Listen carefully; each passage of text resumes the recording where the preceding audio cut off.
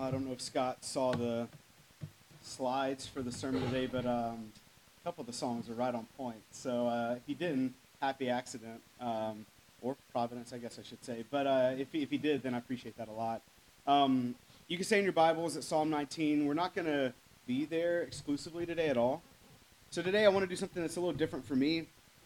I mean, there's I'm not going to say a great debate as if it's something that is, everyone talks about it. But there is kind of a debate about, like, is topical or more expository sermons the way to go? Should you just go to a text and just have an exposition of it and just walk through it? Or should you do topical and try to, like, look at a lot of different texts so that way people kind of know more of more things that are in God's Word? And I don't know. I don't know what I prefer. It just kind of happens the way it happens sometimes for me. Maybe I need to be more intentional with how I do that and have an actual pattern. But today just feels a little different for me because instead of being topical and also kind of trying just to be in a couple of different scriptures, we're going to be bouncing around quite a bit. So if you're at your Bibles, you're going to use them a lot today. And what I want to first just ask is, how do you gauge how well you know someone? How do you usually just think about that? Like if I were to say, how well do you know David Mast? Not old David. We're going away from labels like that. You know, we did that for a time, and then I think the joke became too not funny. So, but how well do you know David? Or how well do you know Tim? Or like if I were to ask you that, what would you use as a gauge and then to answer? Like, how would you answer that? Sometimes it's really easy, and sometimes it's actually kind of difficult to know how well you know someone. What you can't do is you can't say, oh, I know someone, but I've never met them. Well, you might, like, know what someone looks like without ever meeting them, but you can't say you know them. We understand that.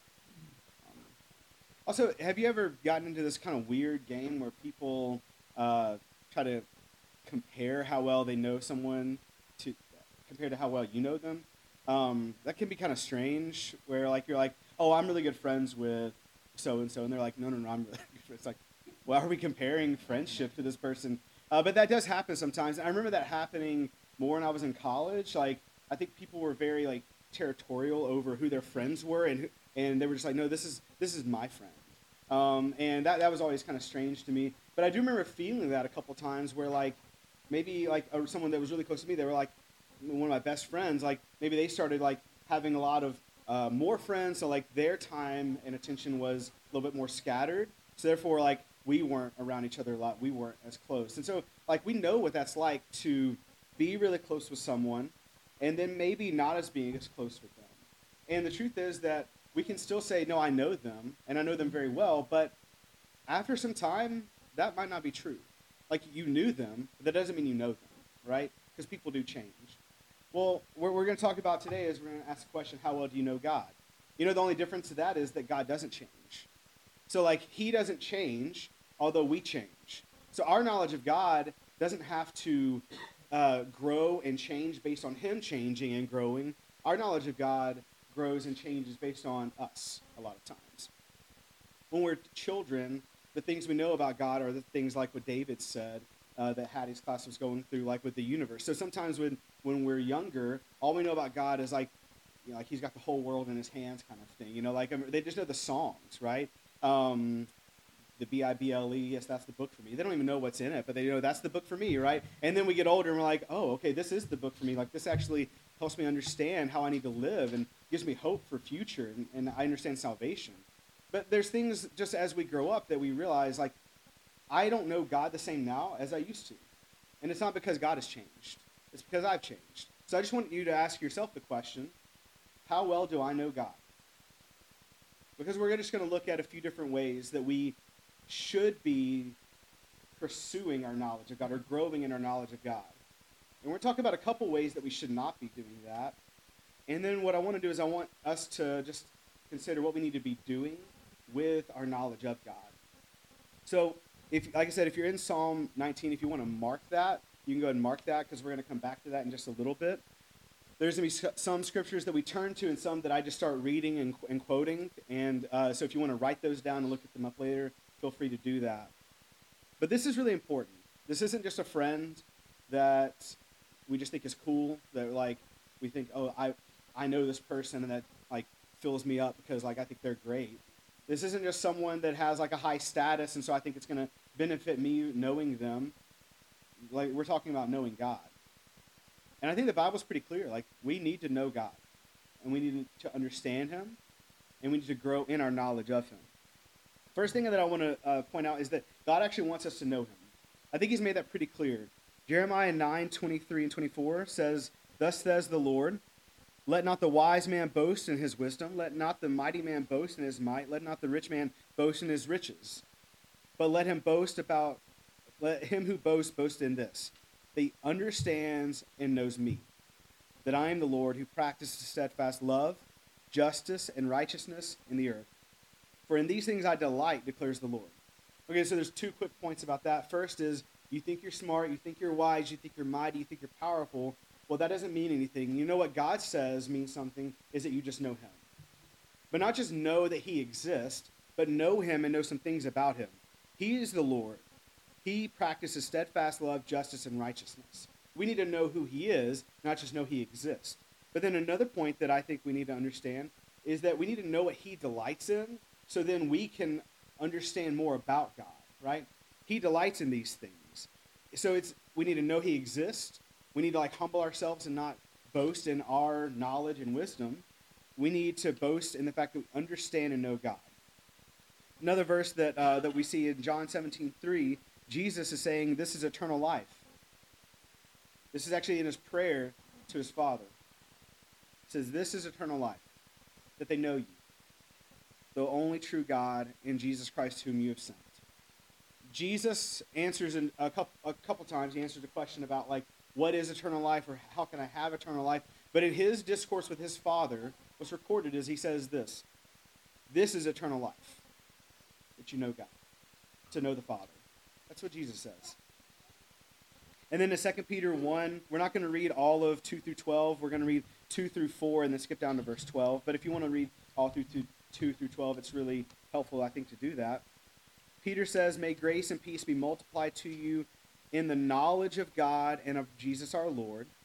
His divine power is granted to us all things that pertain to life and godliness through the knowledge of him who called us to his own glory and excellence."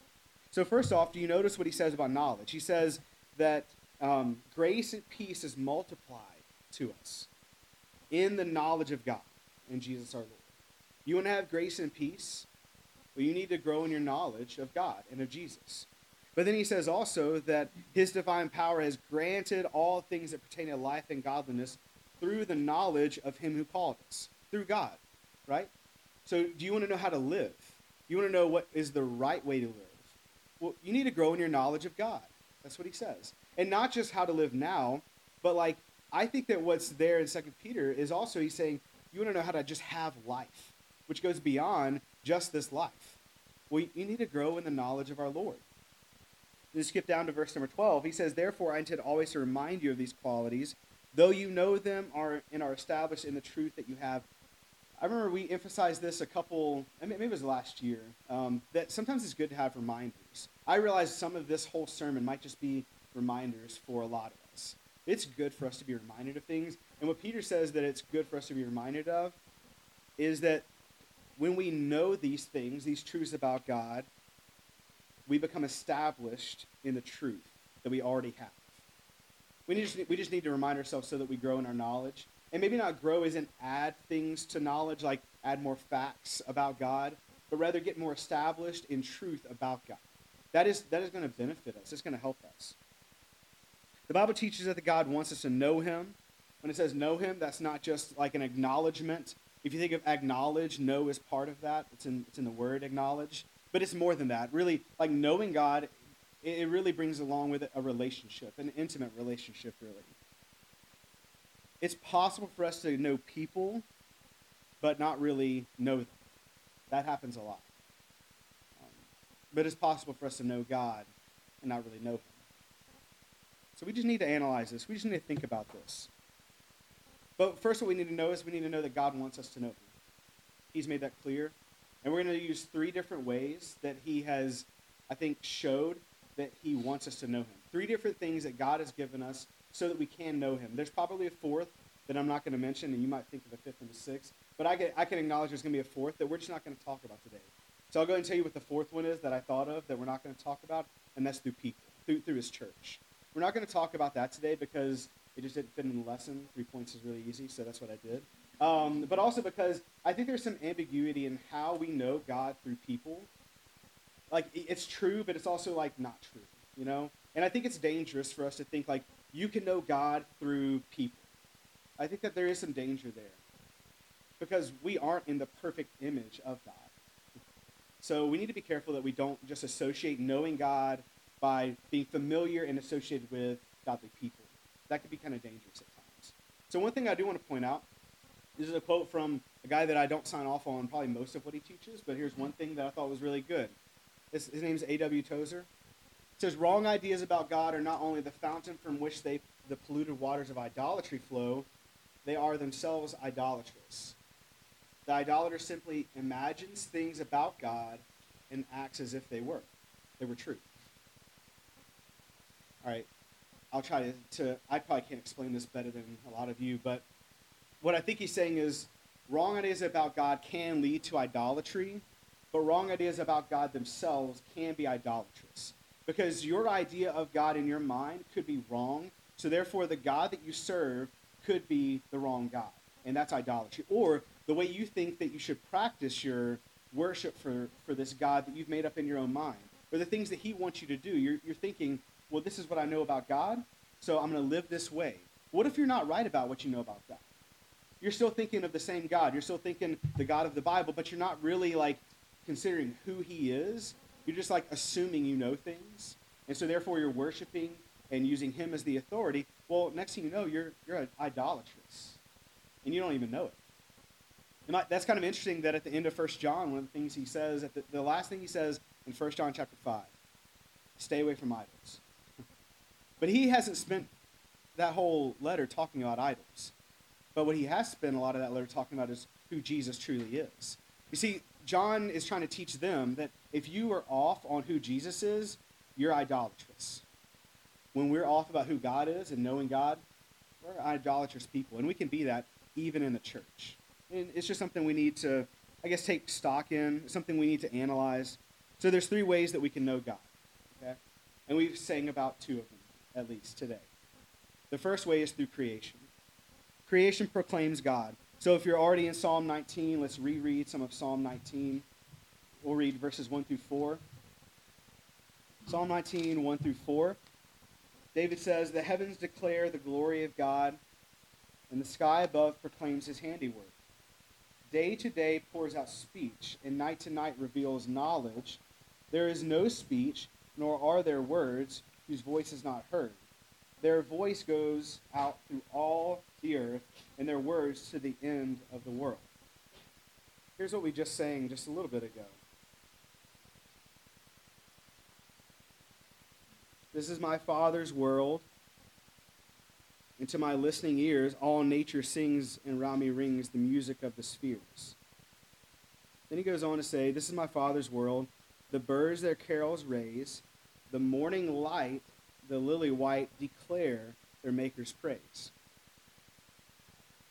He shines in all that's fair, in the rustling grass I hear him pass. I've always kind of thought about that as like, just I take my mind to the garden, and I think that's what's kind of going on here, but maybe that's not what it is. Maybe what the writer of this is saying just is when you're in nature, you hear rustling grass, it should remind you of like, who made that? Who caused that to happen? That's evidence of wind and everything, and it's like, well, who made that? Well, we can see God in all these things. We hear God's handiwork in everything around us. But then he goes on to say, this is my Father's world, oh, let me ne'er forget that though the wrong seems oft so strong, God is the ruler yet. I don't think creation necessarily solves all of our problems, and I don't think that like anytime you're feeling blue, just go out in nature and everything is just all good. But I do think there's something about just the reminder that God has intended to proclaim himself through nature, through creation. So we should take advantage of that. Another verse is in Acts chapter 14. Acts chapter 14, if you want to turn there, you can mark Psalm 19 if you want to. but in Acts chapter 14, this is actually when we see Paul and Barnabas are teaching some people. You go down to verse 14. So Paul and Barnabas have just been lifted up as gods, right? They've been proclaimed as gods. And look at what he says in verse 14. Excuse me, verse 15. He says, "Men, why are you doing these things? We also are men of like nature with you, and we bring you good news that you should turn from these vain things to a living God who made the heaven and the earth and the sea and all that is in them."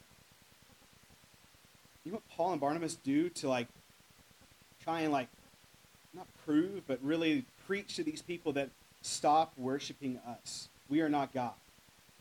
They point to nature. They say, you need to worship this God, the God who made the heaven and the earth and sea and everything in it. In past generations, he allowed all the nations to walk in their own ways, yet he did not leave himself without witness. What's the witness? He did good by giving you rains from heaven and fruitful seasons, satisfying your hearts with food and gladness. Paul and Barnabas say that the witness of who God is, or witness that there is a God that they should be seeking, instead of bowing and worshiping Paul and Barnabas, is the God that has created all things and provided through his creation. The witness is that he sends rains from heaven and he sends fruitful seasons. So creation proclaims that there is a God, and it proclaims some things about God. You know, one thing we need to watch out for, though, is sometimes we can make creation God itself. Creation is not God. Creation was created by God. So we just need to be careful to not go too much onto that side and think, well, animals are God, or we worship these things, and even ourselves, we're creation. So therefore, sometimes we can worship ourselves. You know, when we do that, it's the same thing that happens in the beginning of Romans, which we'll go to in a little bit. Paul, at the beginning of Romans, is making it pretty clear that creation was meant to proclaim and declare God, but sometimes we can worship what is created instead of the Creator.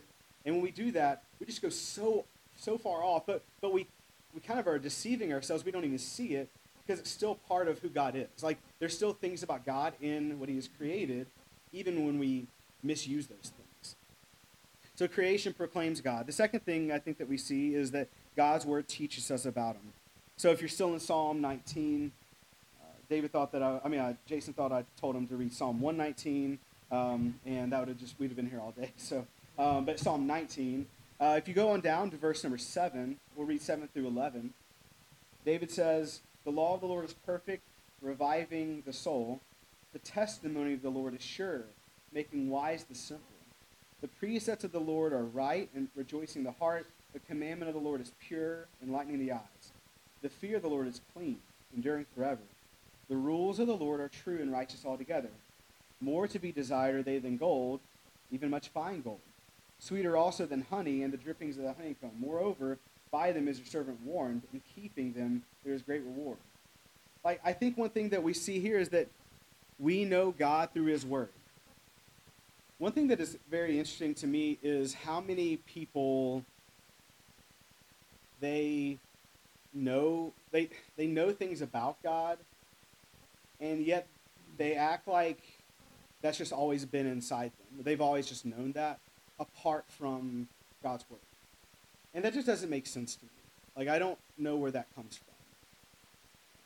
There are a lot of people that we talk to, and there's probably some of us that get this way.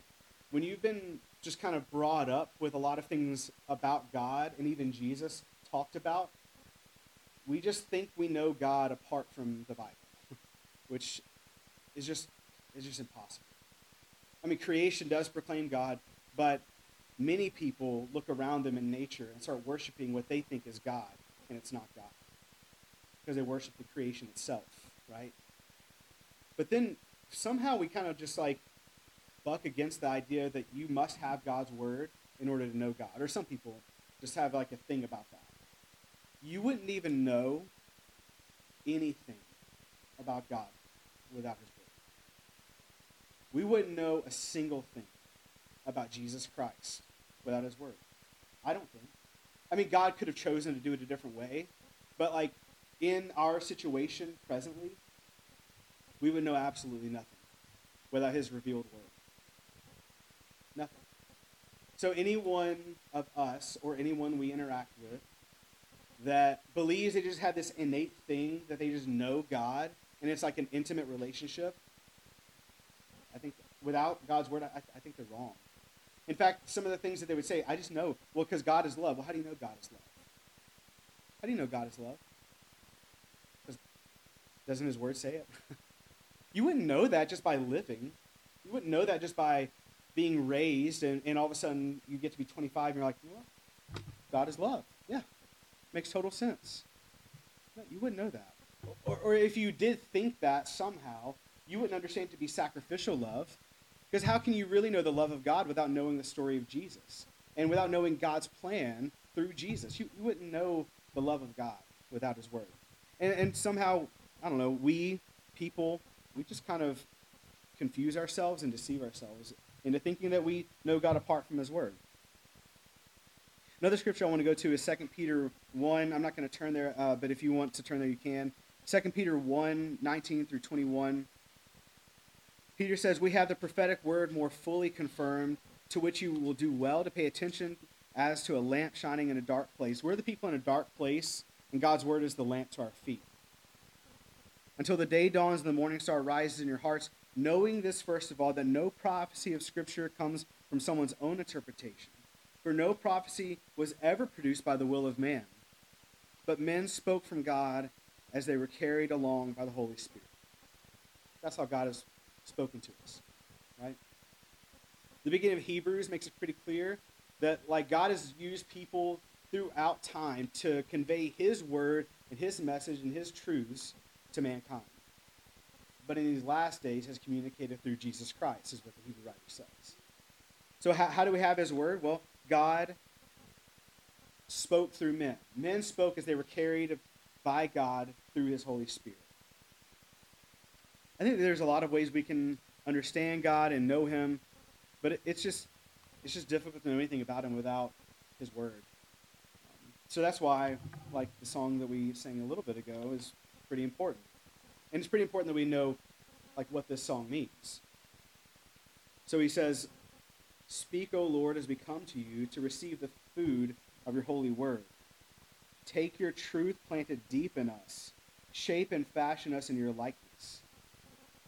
You want to know how to be more like God? You want to know how to be fashioned and shaped? Be created new? You're not going to be able to do that without his word. You don't know things just within you innately to be like God. We don't have that. That the light of Christ might be seen today in our acts of love and our deeds of faith. So speak, O Lord, and fulfill in us all your purposes for your glory.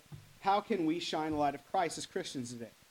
Well, because I just am a Christian, so I just live, and I just live by my own rules, right? I just know what to do. No. How do you know the acts of love and deeds of faith that you ought to be doing?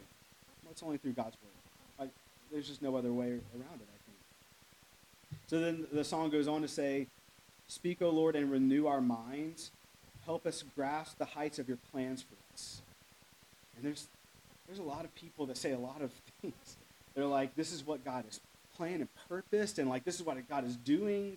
And it's so apart, so far apart from God's word, but it still sounds so appealing. There are things that can draw us away from God, because remember the whole thing we said earlier about that we have an idea of God in our mind, and then that can become idolatrous. Well, sometimes we just think we know what God is purposing and planning. That can be idolatrous. Because if it's not something that we actually are seeing aligned in God's word, then that's not God. And that's not his plan. That's not his purpose.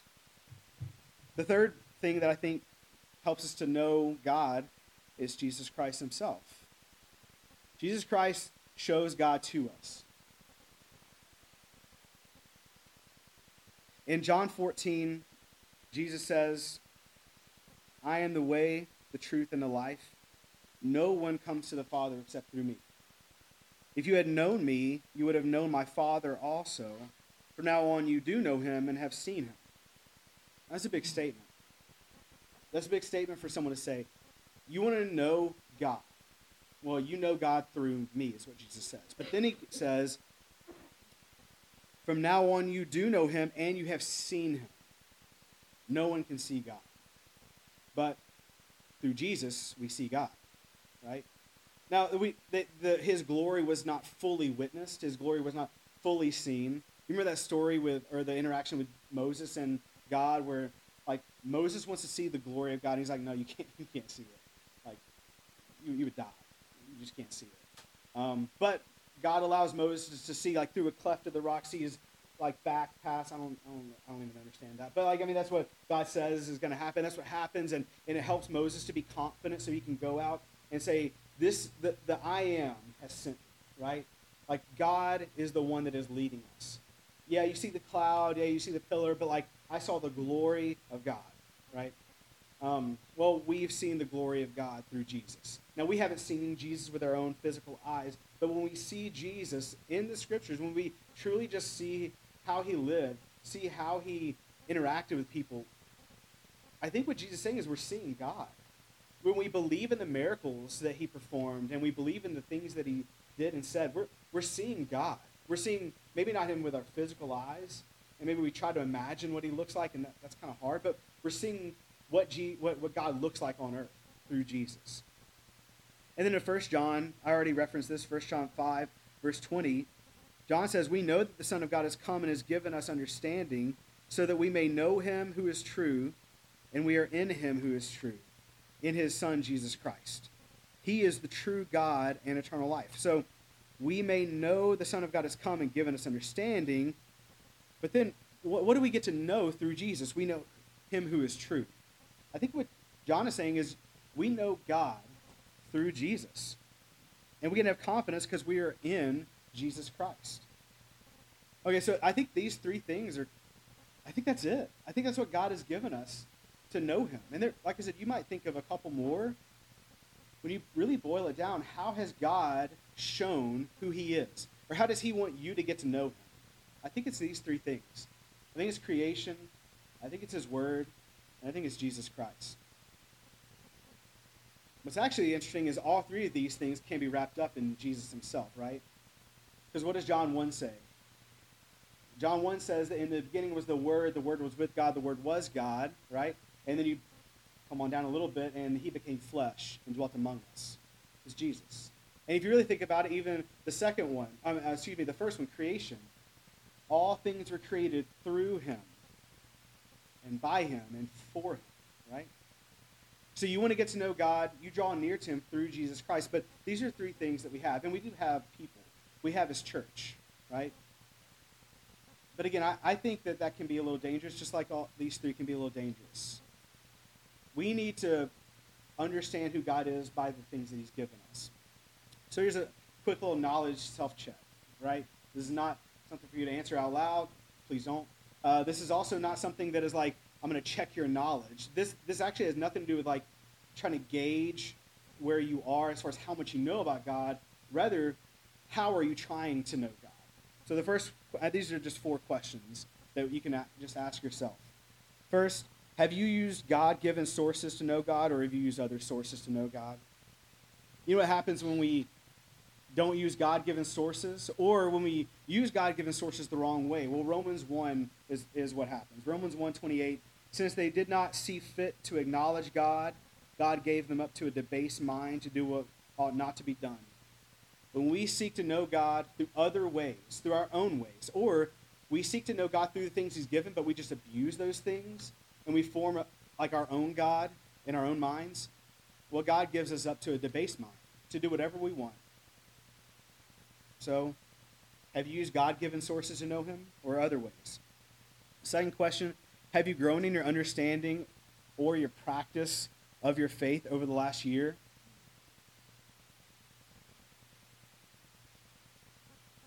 Hebrews 5 says, though by this time you ought to be teachers, you need someone to teach you again the basic principles of the oracles of God. You need milk, not solid food. Like, we're all kind of like sometimes going back and forth between our ability to have solid food, and sometimes we just need milk, even as adults. But he does say this, everyone who lives on milk is unskilled in the word of righteousness since he is a child. God wants us to be childlike in our humility and like openness to his truth, but he doesn't want us to stay like like children in our minds. He wants us to be skilled. Solid food is for the mature, for those who have their powers of discernment trained by constant practice to distinguish good from evil. So have you grown in your understanding or your practice of faith over the last year? I mean, 2022 is almost done. I mean, it practically is done, it seems to me. I mean, like you have holidays coming, and that's just a blur. So it's like, it's done. So think back, the beginning of the year. Have you grown in your faith? Have you grown in your knowledge? How about this question? What do you do when the Bible disagrees with you? Like, you already have something in your mind that you know is true, and then you start reading, and it's different than what you thought. You can change what you're reading and fit it into I don't know, try to fit it into a piece of origami or something like that, and then be like, okay, that's what I thought already. No, God's word is what it is. So, what do you do when the Bible disagrees with you? Do you change what you thought?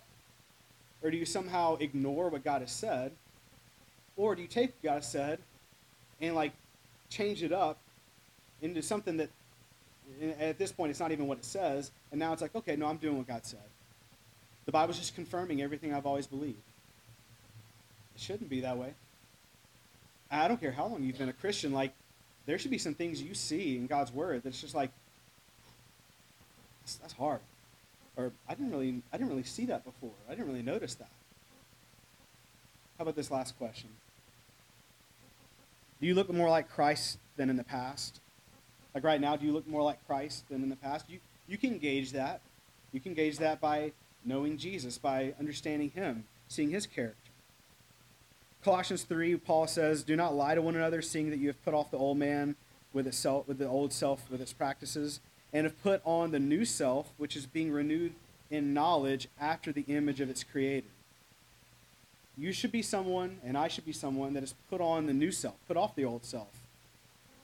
But you know how the new self is being renewed? You know how it's being constantly made new? Through knowledge, through knowing God and knowing Christ after the image of our Creator. So these are just some good questions maybe to think about and ask yourself. Now I've just got 3 points, application points, and then we'll say a prayer, asking God to help us with our knowledge, and then that'll be it for today. First is we need to use creation to highlight God's glory. It's one thing for us to go up on top of a mountain and just be so filled up and I'm at peace now. What are you doing with it though? If God is wanting people to know him through creation, that's one method. It's not just so that you know him, it's so that other people know him. God wants you to use the creation you believe in to highlight his glory. We could teach people through creation. Psalm 105 verses 1 through 4 says, "Give thanks to the Lord, call upon his name, make known his deeds among the people." Now, in Psalm 105, I think he's talking about a lot of wondrous works of God, not just creation. But let's just stick with creation and say that's one of his wondrous works. Well, what the psalmist says is, make known his deeds among the people. And then he says in verse 2, tell of all his wondrous works. Use creation to highlight God's glory without worshiping the creation. We need to be doing that. Actually, let's go over to Acts 17. So we talked about this Thursday night. Josh Jones brought this up Thursday night. And after I looked at this, I thought it was a really good verse for us to use. In Acts 17, when Paul goes to the Areopagus and he's talking about all these different gods and stuff like that they believe in, if you go down to verse 24 through 28, we'll read that. Because he sees this one thing to the unknown God, and he's going to use that as a way to teach about the God he believes in. So Paul says, "The God who made the world and everything in it, being Lord of heaven and earth, does not live in temples made by men, nor is he served by human hands as though he needed anything, since he himself gives to all mankind life and breath and everything. He made from one man every nation of mankind to live on all the face of the earth, having determined allotted periods and the boundaries of their dwelling place, that they should seek God and perhaps feel their way toward him and find him. Yet he is actually not far from each one of us. For in him we live and move and have our being, as even some of your own poets have said, for we are indeed his offspring." Okay, so it's interesting. He uses a couple of things here to teach about God. He uses their own poetry he uses scripture, right? But what he really starts with is look at creation. The God who made the world and everything in it. And then he goes on to say that it's in him that he has given all mankind life and breath and everything. Creation is meant to show God in his wondrous glory. So if we believe in this God, let's use creation to highlight God's glory. Second thing that I think we need to do is we need to make sure we're using his word appropriately. God's word should be heard, loved, and followed. So we'll go to Psalm 119. We're not going to read everything in there. But Psalm 119, if you want to skip over to verse 89 of Psalm 119, we're just going to read a short little section of this. Psalm 119, I had never thought about this. I was listening to a podcast, and they were talking about, they were talking about a lot of things. But at one point, one of the guys talked about Psalm 119, and he was like, I've always struggled with the fact that the psalmist just keeps saying how much he delights and loves God's word. Like, it's just like, he was like, that just is hard for me to grasp. And I started thinking, I was like, yeah, I get that. I have times like that. Like, sometimes it's just hard for me to say, I love his word. It's so amazing. Sometimes I'm like, his word's hard. That's how I feel. That's what I think. But let's look at verse 89 through 94. It says, forever, O Lord, your word is firmly fixed in the heavens. Your faithfulness endures to all generations. You've established the earth, and it stands fast. So we're looking at creation there. But then he says, by your appointment, they stand this day, for all things are your servants. If your law had not been my delight, I would have perished in my affliction. When you're going through hard things, like in Nate's prayer, he talked about going through difficult things. What steadies you? What the psalmist says here is, if your law had not been my delight, not just like the comforting part of God's word, but like he says the law, the Mosaic law that we skip over a lot of times. He says, if your law had not been my delight, I would have just perished and wasted away in affliction. I will never forget your precepts, for by them you've given me life. I am yours, save me, for I have sought your precepts. How do you have life? Through God's word. Right? And you could go all the way back and you say, well, it's because God has breathed life into us as humans and everything. You know what that breath of God is? It's his spirit, but also like that's kind of his word in a way. Like that's how God gives us life, and that's how we know how to live. So let's never forget his precepts. So we need to hear his word, we need to seek it, we need to love it, we need to follow it. And when we talk to other people, we don't need to act like it's burdensome. We don't need to act like it's just like a drudgery to read God's word or anything. We need to speak about God's word to people who maybe aren't believers or maybe are not faithful to him. We speak about God's word in a way that is very positive, thankful that we have it. Because without his word, we would have perished. Without his word, we would have no understanding of how we need to live, no hope. The last thing that we need to do is knowing Christ helps us become more like him.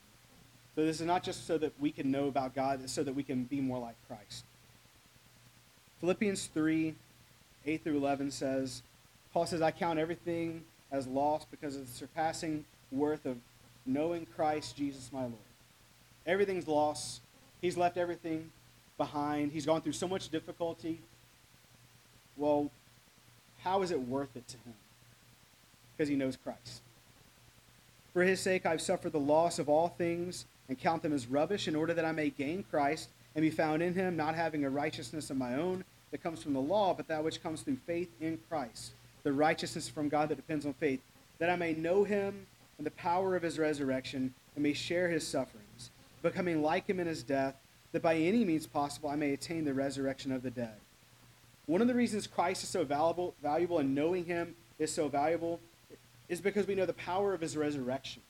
So we can be like him now by, I guess, having our character more like Christ, but also we can be like him in his death and the hope of our resurrection, just like he was raised from the dead. We're looking forward to a day when we can fully be with the Lord. Well, how can I continue to be hopeful, and how can I continue to be confident? I think we'd be like Paul here. We say, I just need to know Christ. Like I need to like be firmly established in knowing Christ and the power of his resurrection. And one thing that Paul does say is that he also wants to share in the sufferings of Christ in order to attain the power of the resurrection. That's hard. That's hard to want that. But you know what happens when we're more like Christ, even in suffering? Doesn't it give God glory? Like, wasn't Christ's obedience, wasn't his suffering something that just gave God glory? And what was the product of that? Mankind, people, were able to see God through Jesus, through his suffering. What happens when we suffer? Like Christ. Or we try to be like Christ in our suffering. People can see God. People can come to know God. I know these things are maybe just reminders, but I think that they're good reminders.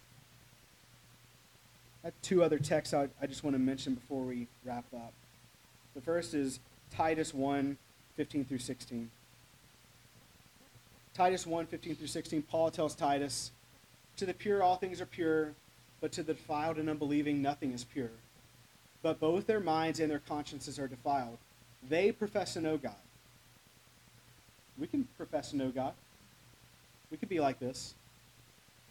"But they deny him by their works." We can do that too. "They are detestable, disobedient, unfit for any good work." See, through our knowledge of God, God wants to use us so that his glory is proclaimed, so that people know him through our works. Or they see him through us, and they see that it's not us, but it's actually God that is working through us. That's what Ephesians 2 is saying. But we could profess to know God, and then we live a certain way that our works are detestable. Our works are not giving glory to God, and so people aren't knowing God through us. There have been people who have claimed to know God and lived their life in a terrible way. They've committed awful acts, and so therefore people don't know God. In fact, they run far away from God because of how believers and Christians live. Because it's through us that people will hopefully come to know God. But what we need to be doing is pointing people to those three things that we've already listed. We need to be pointing people to look around you. Look at creation. We need to be pointing people to, hey, let's look at his word. Like, let's just look at what God has said.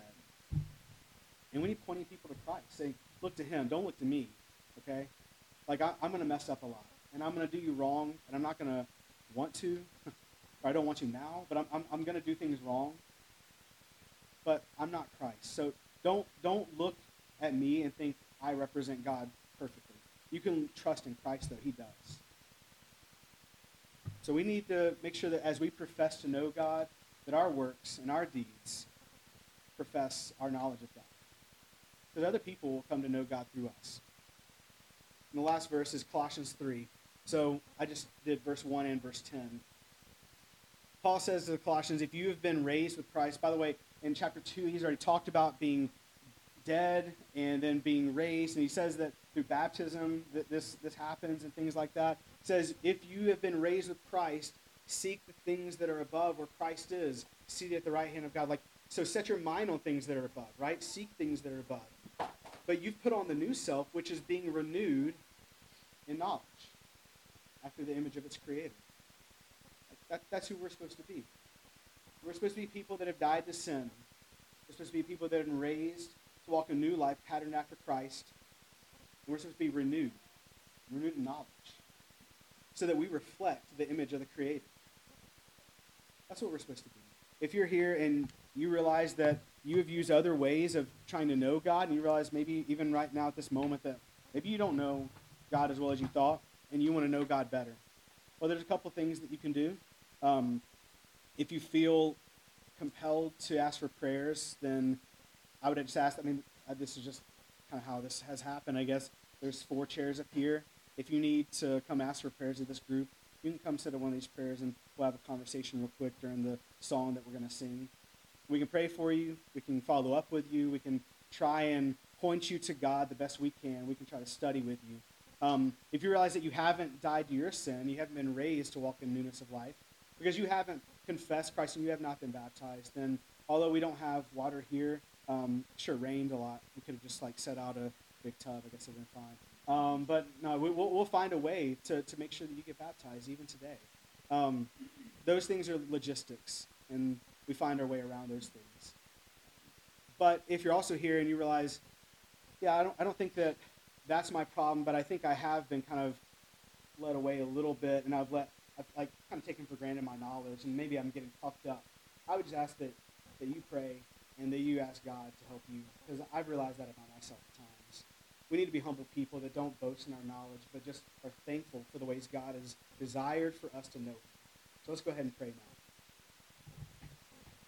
Our Father, Lord, we believe that you are the creator of all things, that you are so wonderful, you're so powerful, that you have all authority. We look out at the world and we see so much brokenness, but we look out at the world and we see so much beauty and so much wonder. And God, we believe that it is only through your hands that these things have been made. God, we thank you so much for creation, for your word that has been communicated through men and women, that we are able to be recipients of your word even to this day, so that we can know you, we can know Christ, we can understand your plan and your ways, we can see what it looks like to be people of faith. God, we also thank you for Jesus himself, that he was your express image on earth, that you've shown the world who you are and what you look like through Jesus. God, I pray that we will pursue you through him and not pursue you through ourselves or through other ways, but that we would just pursue Christ, seek to be more like him. God, we want to have so much comfort and confidence in our knowledge of you, but we know that we are incomplete in that. But God, we ask that you will help us, that we will grow in our knowledge, that our confidence in you and our comfort in you will only grow with it. And the more that we grow in our knowledge, Lord, we pray that we will share not just how much we know, but we will share who you are to other people. That grace and peace will not just be multiplied to us, but it'll be multiplied through us, through our knowledge of you. So be with us, Lord. I pray that you will use us, that we will live in a way that glorifies you, so that people can see you through us. We pray all this in Jesus' name. Amen. If you do have a spiritual need and you need something at this time, like I said, you can talk to someone next to you, or you can come up here and we can handle that at the appropriate time. But Scott's going to have a song, and during the song we can just kind of reflect on ourselves.